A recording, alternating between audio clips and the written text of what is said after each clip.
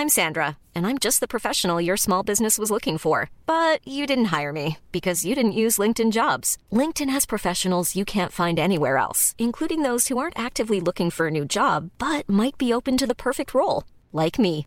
In a given month, over 70% of LinkedIn users don't visit other leading job sites. So if you're not looking on LinkedIn, you'll miss out on great candidates like Sandra. Start hiring professionals like a professional. Post your free job on linkedin.com/people today. Hi everyone, welcome to Reality Renner with Mitch and Mark. Mark, first week of Mitch and Mark Home Shop in Newport, done and dusted, and we survived. It was pretty darn exciting. And it was pretty huge. We had so many people from the local community, but other people from around Sydney, and even some people that came up from interstate to come and say hello. It was just amazing, overwhelming. I actually feel like we've just done another round of the block, Mark. I was waiting for Scotty to yell tools down so we could grab a break. I think I had fingers crossed he would be calling tools down. Anyway, we got through. I'm feeling a little tired, but it's very exciting. And speaking of exciting stuff, our podcast with Shelley Horton last week was very well received, to say the least, Mark. Thank you to everyone who's been tuning in, listening, subscribing, and giving us reviews. We really appreciate it. Yeah, it's been feedback that we liked because it was positive. It was positive, which is good. We love to hear the positive. And not that it's a competition, but last week we made it into the Telegraph's top 10 podcast of the week. Woohoo! I know. That is so exciting. But we have another really interesting, well, this is a couple. This is, one of the guests you will probably know from a profile, and his wife, who is a bit of the power behind the man, really. We are talking about Manu and Clarissa, Manu Fidel and Clarissa Fidel. Mitchie, what's really exciting is Channel 7 announced Manu is coming back as the judge on MKR in 2022. Yeah, My Kitchen Rules returns with Manu, which is super exciting, but it's a mystery as to who is going to be joining him. Who is it? People keep thinking we're the judges on the block. Could we be the judges on MKR? That'd be fun. No, I don't think so. Let's not get ahead of ourselves. But Mark, you know what? Talking to Manu, I've known Manu for, I'd say 20 years now, but there were some things that Manu shared that I was really sort of shocked by, and actually it was hard to hear. Yeah, as a friend, it's difficult to hear when they're having a really tough time. And years ago, he talks about some of that in this interview. Yeah, the tough times it took to get him to be where he is today. And along that way, one of his biggest saviors was his wife, Clarissa. Clarissa has helped him get his life together. And Clarissa has become kind of let's call it the brains behind the operation. She's the brains of the operation. Sorry, Manu, but I think she might be. I thought it was interesting how they both came from different countries and they had a different journey to Australia. One ended up in Perth, the other ended up in Sydney, and yet they ended up finding each other. And I love those sorts of sliding door stories. And you might be surprised to find out who is the cook of the family. And it ain't Manu. The real cook. When we had our chat with Manu and Clarissa, they only had one bloody microphone and one set of earpods, which they were sharing. So sometimes if it sounds like Manu has got Clarissa shoved down a drain pipe, we apologise for that, but I can guarantee you she was not. Anyway, we're so excited to have Manu and Clarissa join us today.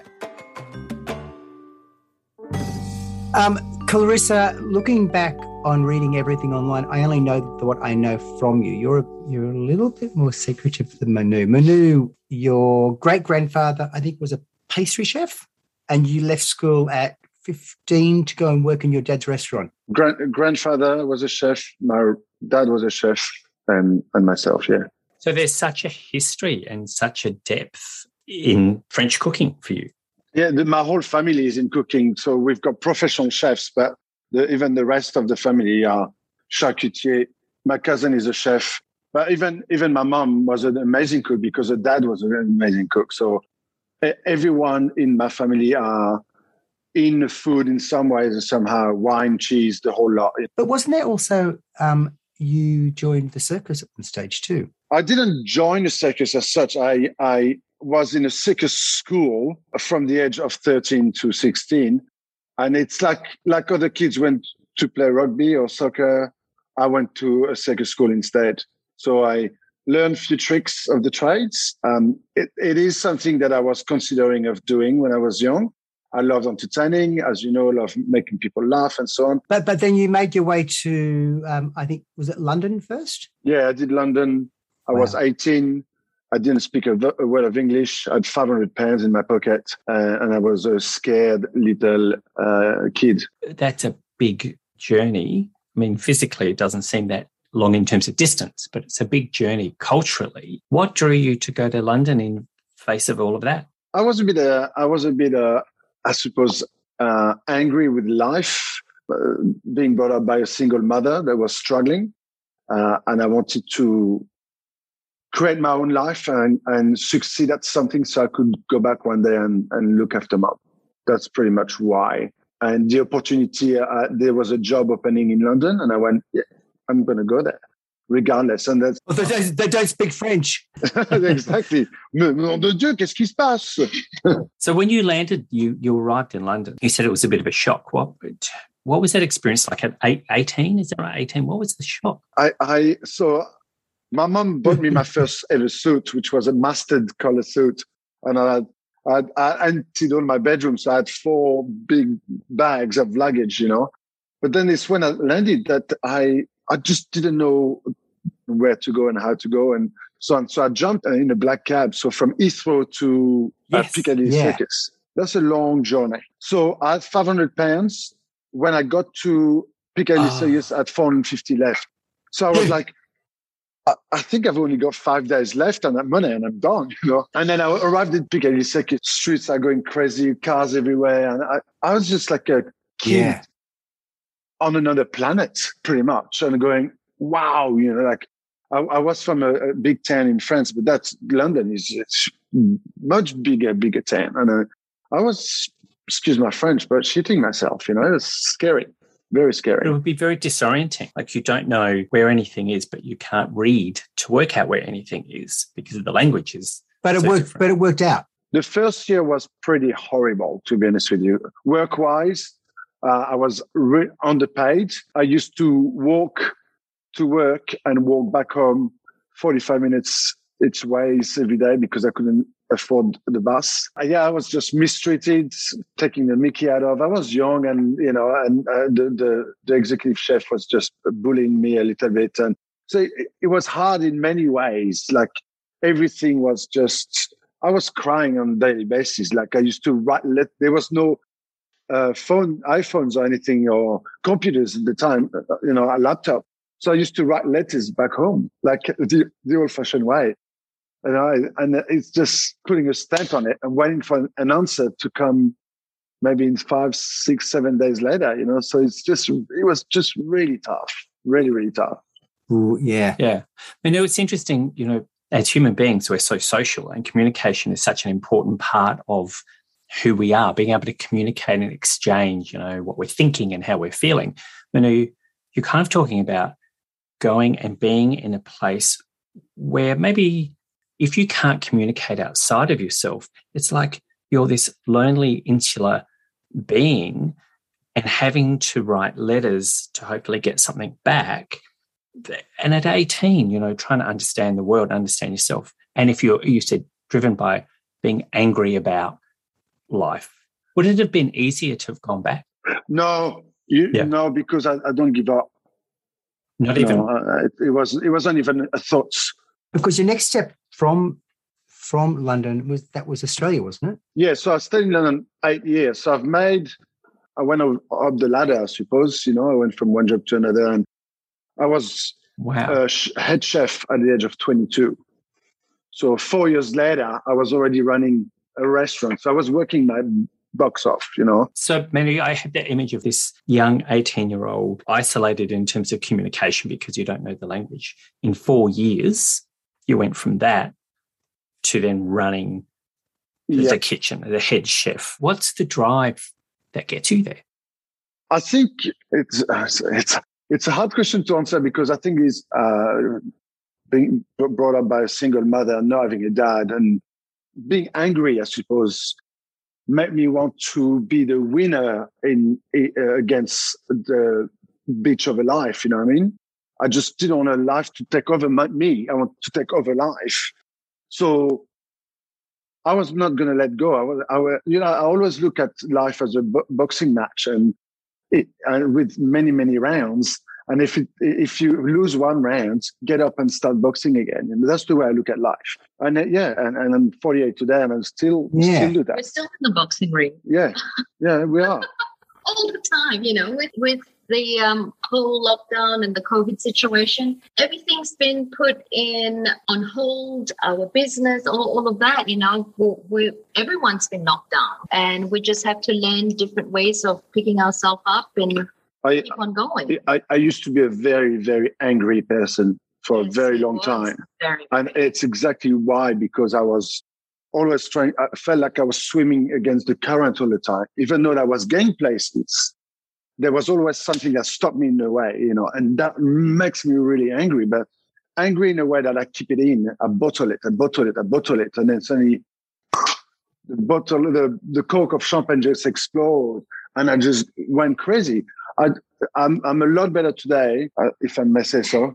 And because of Clarissa, because she's been patient with me and teaching me how to deal with myself and with things like this. But yeah, I've always been angry with life. Like, We've been together 10 years, and I think it's taken me 9 years to get him to understand that it's good to have that anger, because it gives him that drive. Because he's like that fire. That is who I fell in love with, because I could see this fire in his eyes when he wants.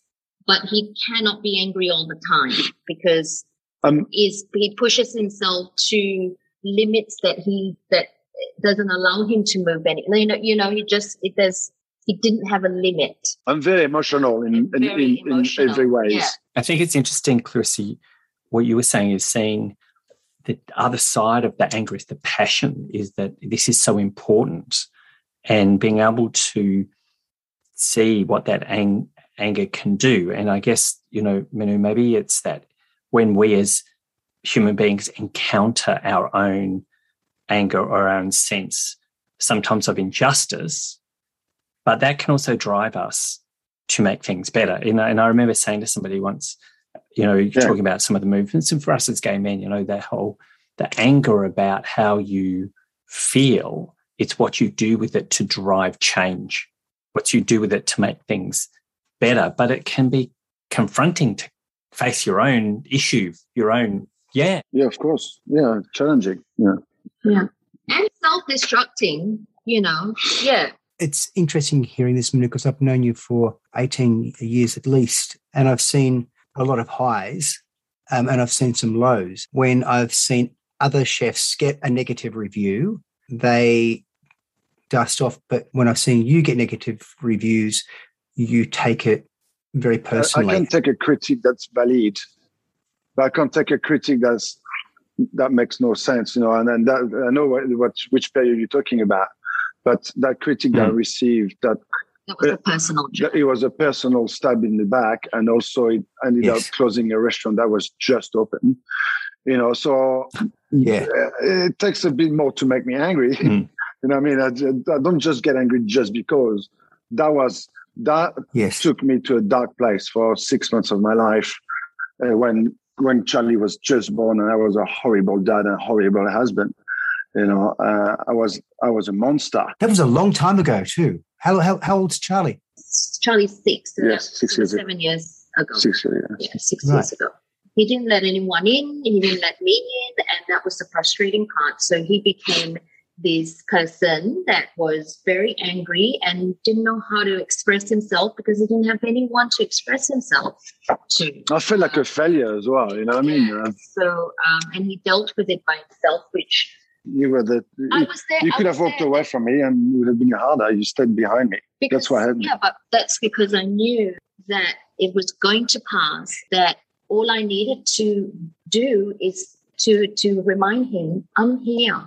I'm just here. You do what you need to do. I'm just here. Let me know what you need, when you need it. And eventually, we kind of.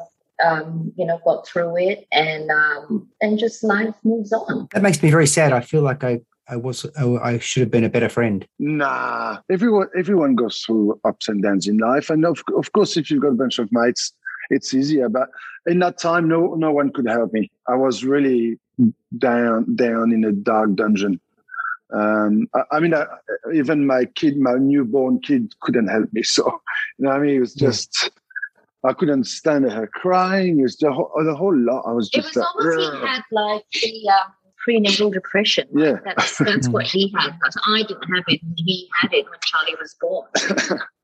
Because it was his life was changing. He lost a restaurant. I was different to him because I was a mother now, and I was, I had to treat him differently. I wasn't there for him all the time because I had a child to look after. So, but I don't know if people understand as well. And I know today we talk about sex equality between men and women in a relationship. But deep down, the man always thinks that he needs to carry the burden of paying the bills and looking after the family, the wife and the kid. And that's not going to change. It doesn't matter what rules we make in life. I think the man has always that burden over his shoulder. And that's what upsets me when I can't look after my family. It upsets me. And I feel like a failure. And we talk about all the chefs that, you guys know that took their lives in the last few years. And that's exactly why they do it. Because they feel like they're not good enough. Yeah, it's hard gig. That message is so strong.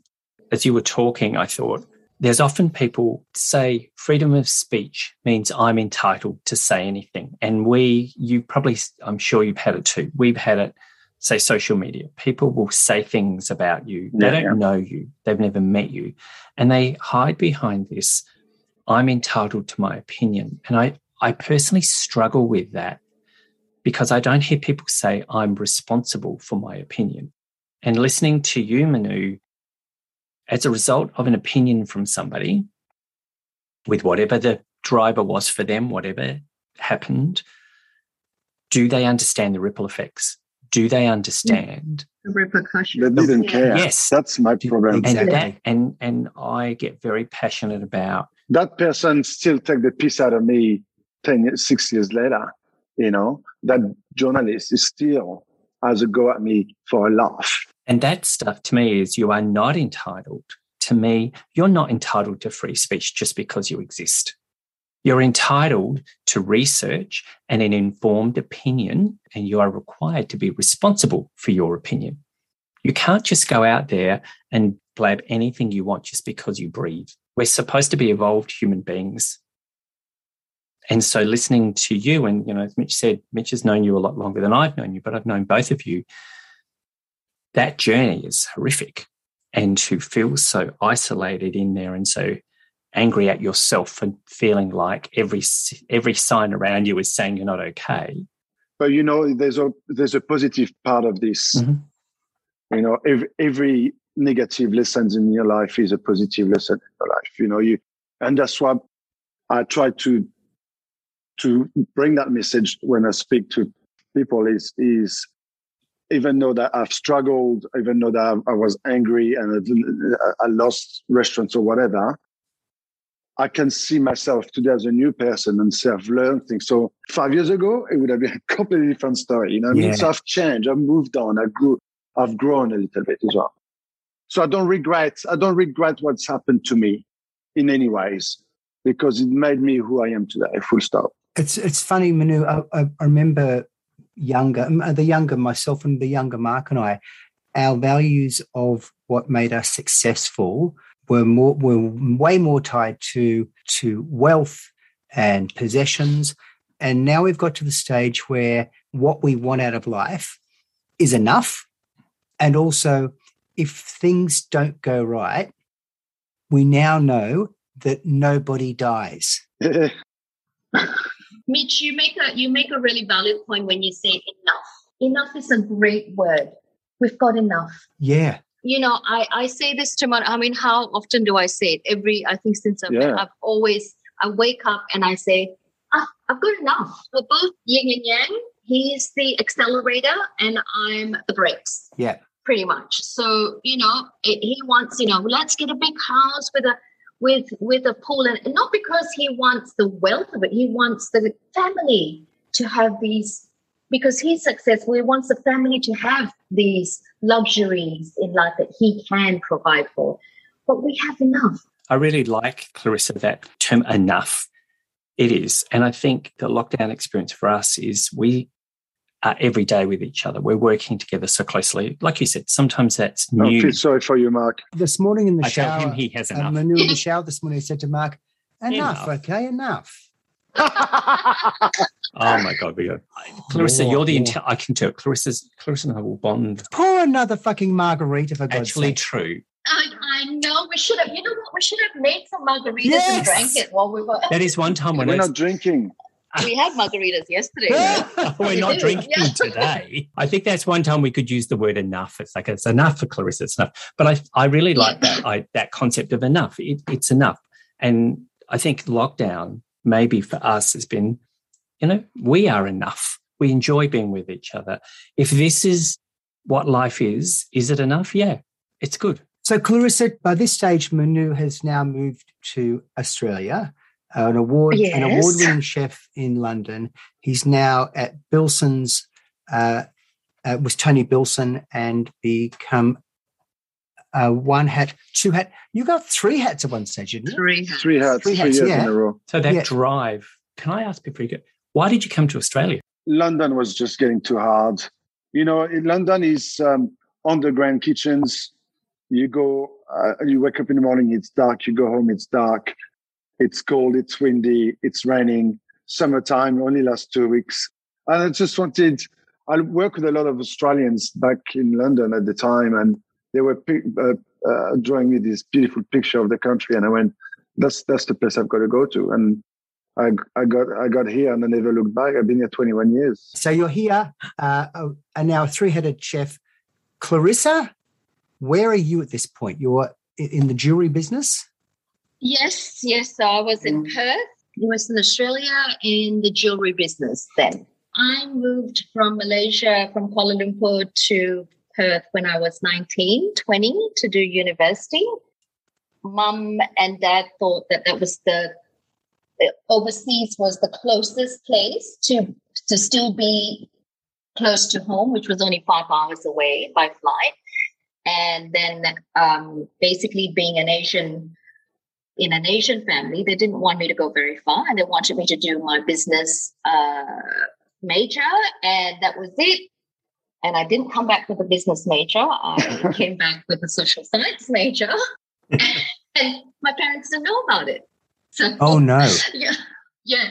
So on graduation, that was when they found out I graduated in social science and not business. A young Malaysian woman came to Perth, who is clearly strong-willed because she just didn't tell her parents she was not going to study business. She was going to do her own thing. But what was the experience like to come to Perth? Look, we in Malaysia, we were very, very, very protective parents. My parents, I didn't do a lot. We weren't allowed to go with our friends on a trip anywhere. Like I hadn't left home at all until the day I left to go to Perth. Wow. So that was the first time I've ever left home.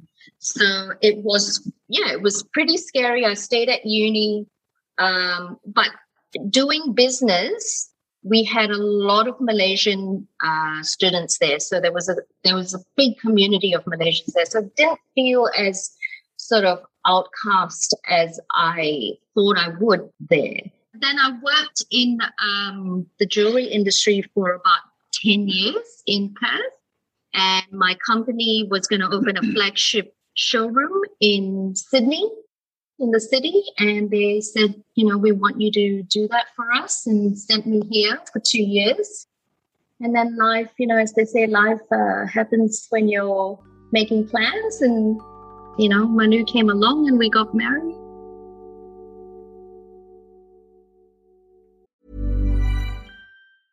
Hey, it's Paige DeSorbo from Giggly Squad. High quality fashion without the price tag. Say hello to Quince.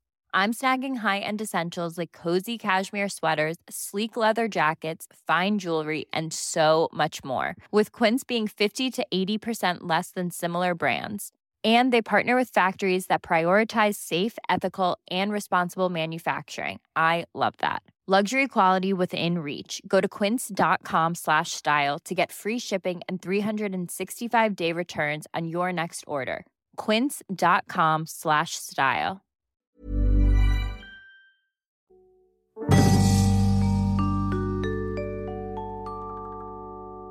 Manu came along and chatted you up in a bar and you didn't know who he was. And no, yeah. So that was So when I came to Sydney and when I met Manu when I came to Sydney, I was on holiday with my girlfriends from Perth. So I came for the weekend. We were partying only for the weekend. And we were at the Ivy. As all the cool people were. Yeah. I lost my friends and I couldn't find them. And I was like panicking. And then the lift opened and Manu was there. And I said, hey, where's the pool? My friends were there. I don't know which floor. And they's like, oh, well, hi, follow me then. Yeah. How you doing? A smooth Manu came out. Smooth. And here we are. 10 years later. 10 years down the track. Yeah. With not so little Charlie now, 6-year-old Charlie. Yeah. It's funny because so we got together and we kind of very much in love very quickly, I suppose. Yeah. And then we were both living in our own apartments. So I had a 2-bedroom, Claire had a 1-bedroom.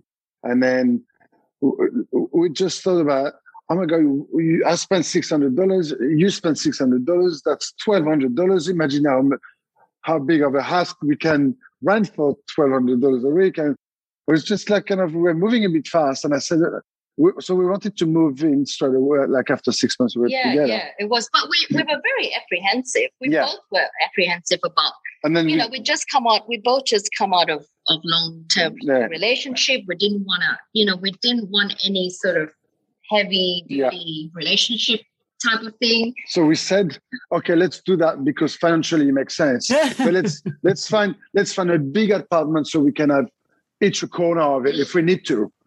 So you can escape each other. We never needed to. We were always on top of each other. I mean, we really were. Literally. Yeah. So stop it. So from there, renovation, because the whole kind of premise for us talking to people who have got profile in areas that don't relate to renovation is to find out, have you done renovation? Do you do things around the house and improve the house? So Manu does. When we moved together, we're in Edgecliff, a beautiful Art Deco. Yeah, it was an Art Deco, beautiful. Like concrete walls, like thick concrete walls.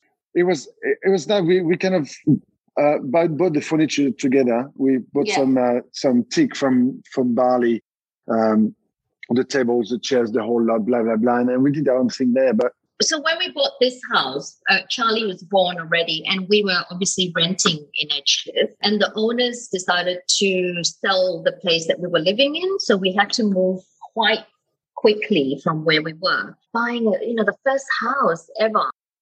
The one thing we both wanted was a big kitchen.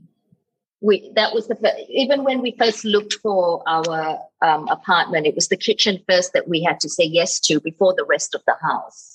So when we got this place, it was half done, and we saw the kitchen, and it's an open plan home, and the kitchen was not quite what we wanted, but good enough. Good enough. Yeah, it was a nice kitchen. My dream kitchen, if I may jump in, is that.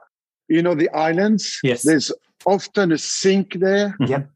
And I prefer the sink against the wall. Totally. And then I like the cooking appliances to be on that island. So where we're sitting now, we're in the island, the stove would be here.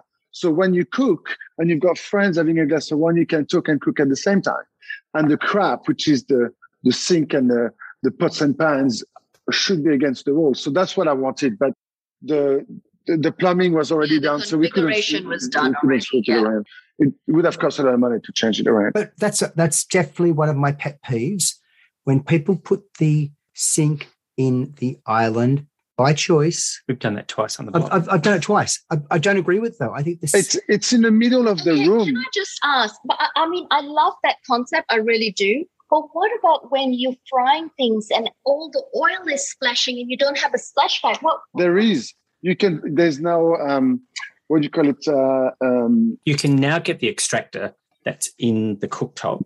Thank you very much. Would have seen on our the blockhouse that we did in 2021. The kitchen, we actually used an induction cooktop that had built-in extractor that extracts down into the cabinet so it doesn't go up above you. So you can do it on island bench tops. But we have done on blockhouses a sink in the island on both blockhouses because that's what people want. Personally, when Mark and I have done houses for ourselves, the sink is at the back so that all the shit after dinner is not sitting on the island bench. It's all packed away. And if you have a butler's pantry is about having a big sink, so you take everything out the back, and if you're entertaining, you can have someone there helping with your cooking. It can all be happening at the back, and all the crap stays at the back, and the kitchen stays lovely.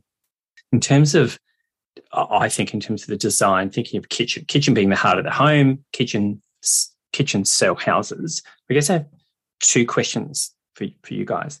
Given the different styles of cooking that you grew up with, French style and Malaysian style, would you look for different things in the kitchen? Are there different design elements that you require? Yeah, so we've got the kitchen cupboards are split in parts. So really? Asian stuff on one side and my. So our pantry is Asian and European.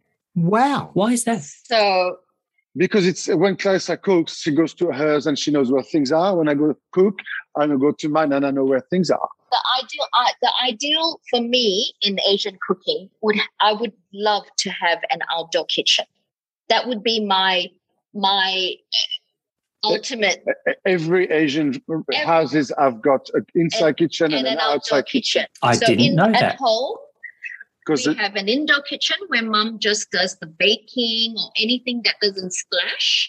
And then she's got the outdoor kitchen where she fries her all the sambal and all the curry. It's out the back, and it's a wet kitchen.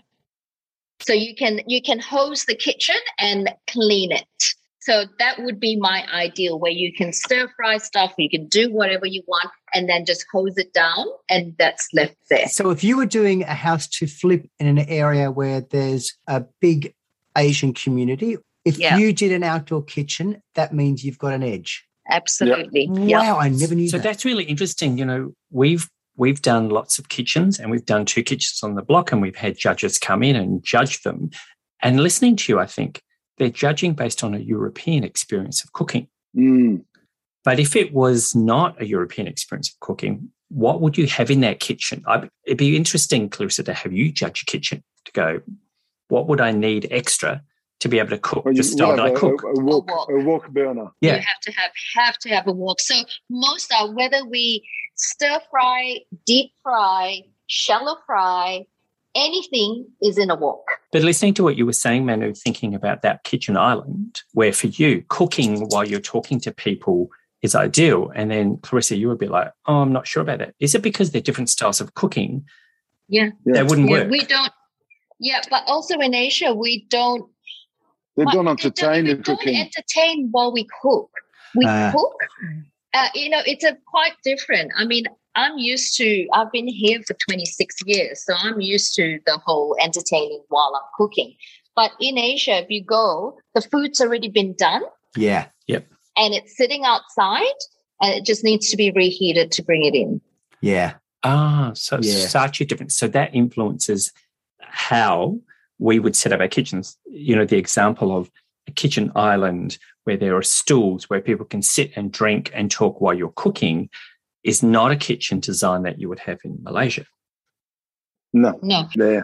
So when you guys bought this, your first home, how did you transform from being a house that you were moving into your home? What did you bring as far as style goes? And is it a combined style or both your style?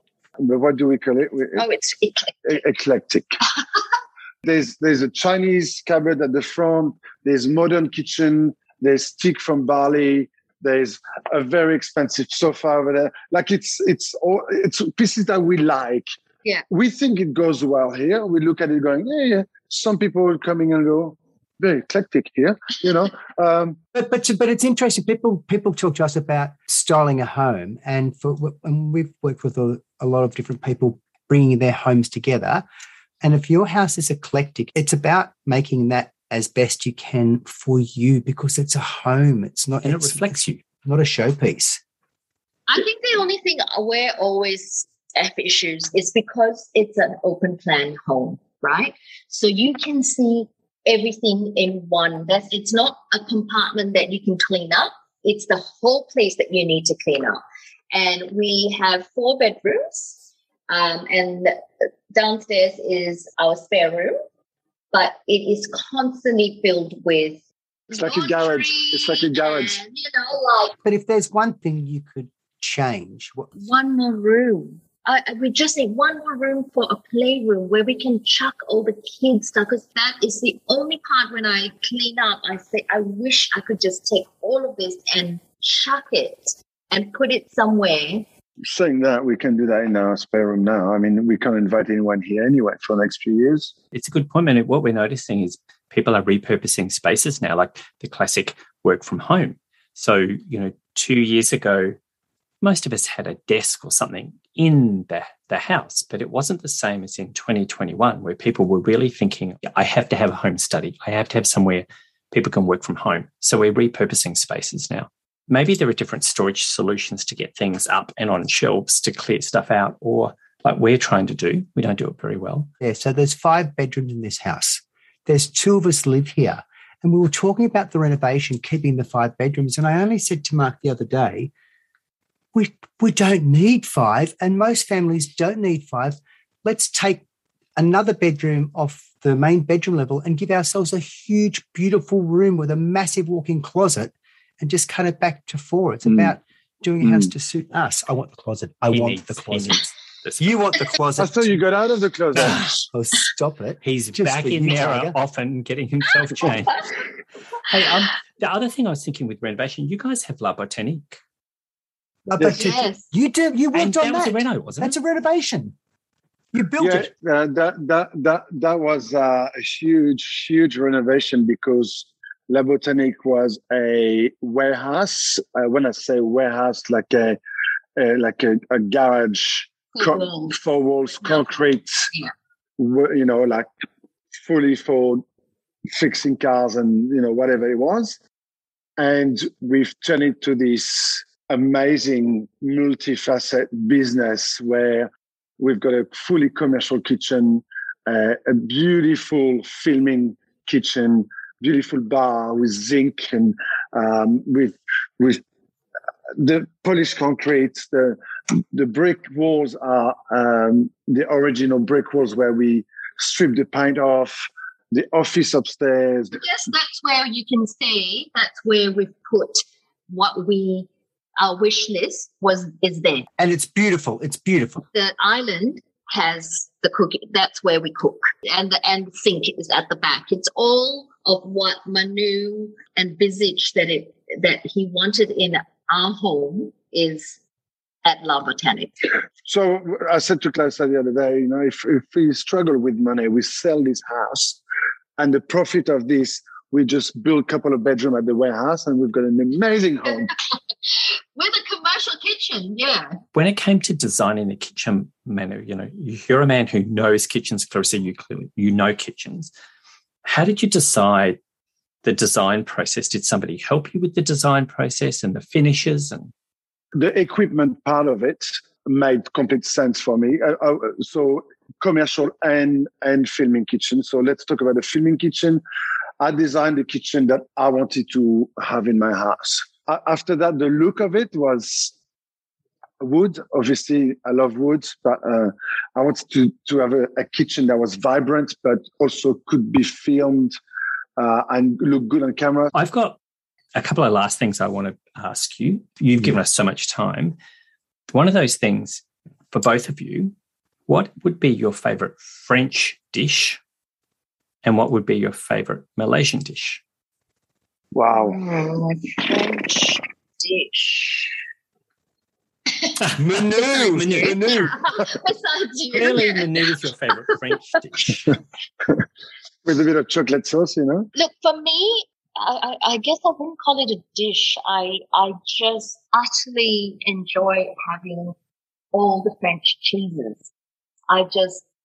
Cheese and bread for me is, I could live on that. So for me, the French cuisine would be cheese for me. Hands down, yes. And I can't give you one dish, guys. I'm sorry, but I love. You know what? Can I tell you something? Clarissa does 70% of the cooking here, if not 80%. And firstly, because she loves feeding her family. It's not a chore. It's like she loves doing it. But secondly, her food is so good. Why should I cook? You know. Yeah. The rendang, laksa, char kway teow, satay. Yeah, I could go on and on. Like, frankly, like even fried rice. Clarissa calls it the empty the fridge dish, but it's even when she does the fried rice, it's just amazing. I have another question, actually, if I can. I met you because of your magnificent cooking, and to me, you seem to hold Clarissa on a pedestal with cooking, but you don't honor yourself the same, but you deserve to. Listen, cooking in a restaurant and cooking for a living and cooking for fine dining, I suppose, is a different world. I love cooking, and I will always love cooking. My life has kind of changed 13 years ago when I started doing TV. My kitchen rules took absolutely my whole life, my family life. I was on the road for 6 months of the year. So for me to be able to run a restaurant and do that at the same time, which we did for a couple of years of that, was becoming so difficult. Yeah. Now, one job paid better than the other. I want you guess the one it is. Yeah. So I've decided to keep on doing TV. And then as that happened, the restaurant world in Australia is starting to suffer. Okay. So the rent is going higher every year. The staff is more expensive every year. The price of food goes higher every year. So the margins are going smaller and smaller. So my interest of owning a restaurant again is not really there, because I'm not lazy.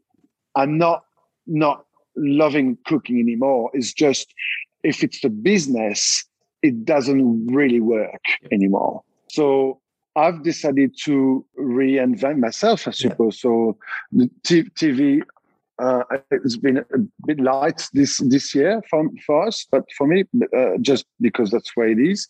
But there's a lot of other things that, I've got my sauce products in supermarkets. We've got La Botanique. That's where I'm putting my teeth into now. Yeah.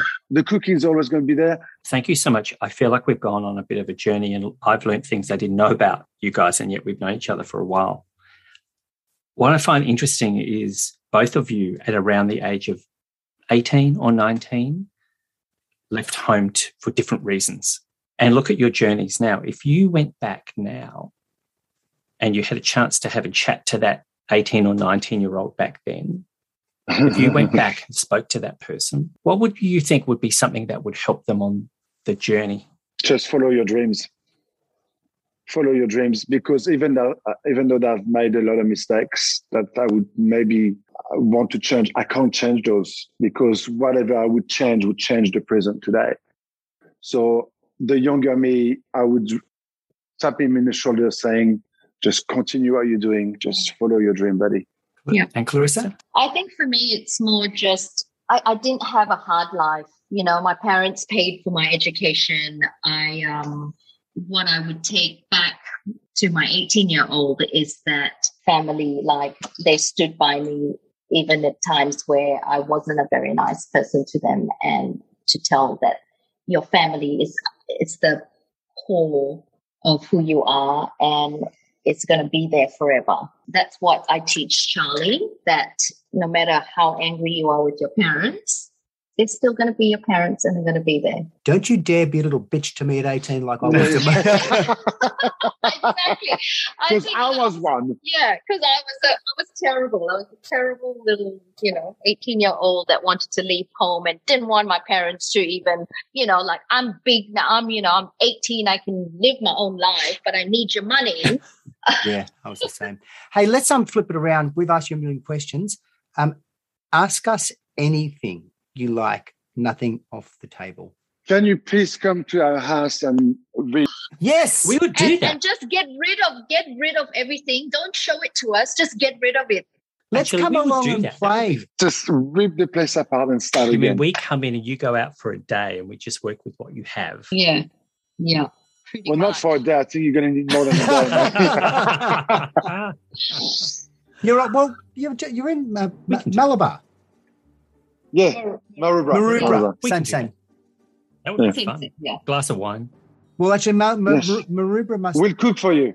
Maroubra must be more upscale than Malabar because Colin and Jane are in Malabar, so Maroubra must. They've got a swimming pool, though. Yeah. No, that's true. Oh, yes. We're all jealous. Thank you so much. Thank you so much. No, thank you. Thank you for having us. It's really fun. I don't know that many people know that Manu trained as a clown, Mark, but I don't think a lot would be surprised either because he's a bit of a clown. He is a bit of a clown. We are so appreciative. Manu and Clarissa, they gave us a lot of time. They're very generous with their time, sharing with us some pretty, intimate and pretty heartfelt moments.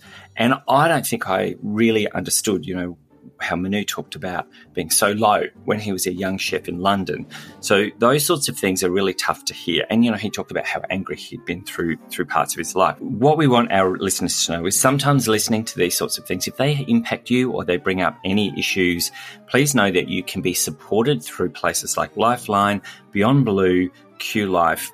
We'll leave those details in our notes. So if you do feel you need to reach out and get some assistance, these services are available to you. On that, Manu and Clarissa, big hugs and much love. Thank you so much, guys. They've got their new place, La Botanique. So if anyone's interested, it's an event venue down in Botany. Yep, check it out, Botany, New South Wales. That's it from us. Please keep the ratings and reviews coming. They have been great for us to read after a long day at the shop. Please don't forget to tell all your friends, family and colleagues about Reality Reno, and we will see you again next week. Bye now. See ya.